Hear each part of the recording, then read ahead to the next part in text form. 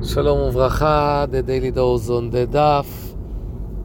Shabbat, daf kuftet. Here is Yosef Tzvi Rimon. The Gemara speaks in the beginning of our page on netilat yadayim in the morning because of ruach ra'ah.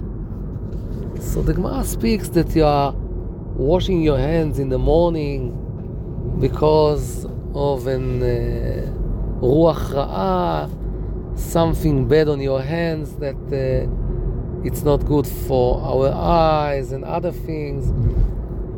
But there were more reasons that were brought in the Rishonim for the netila that we do in the morning.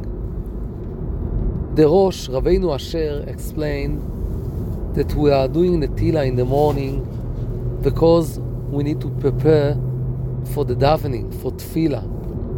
And because of this, we are washing our hands.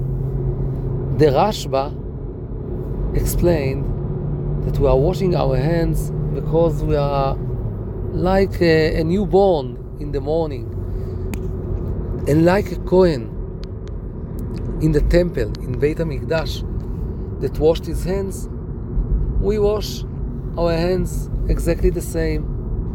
And according to Rashba, we can understand the Kohen in Beit HaMikdash is washing his hands because he has shlichus.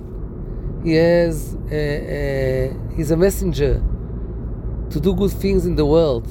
In Beit HaMikdash, we wake up every morning, we wash our hands, and we know we are shliach, we are a messenger.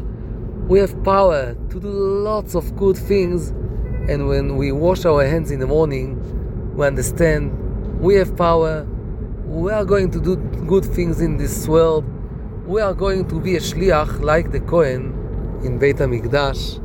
Leitraot.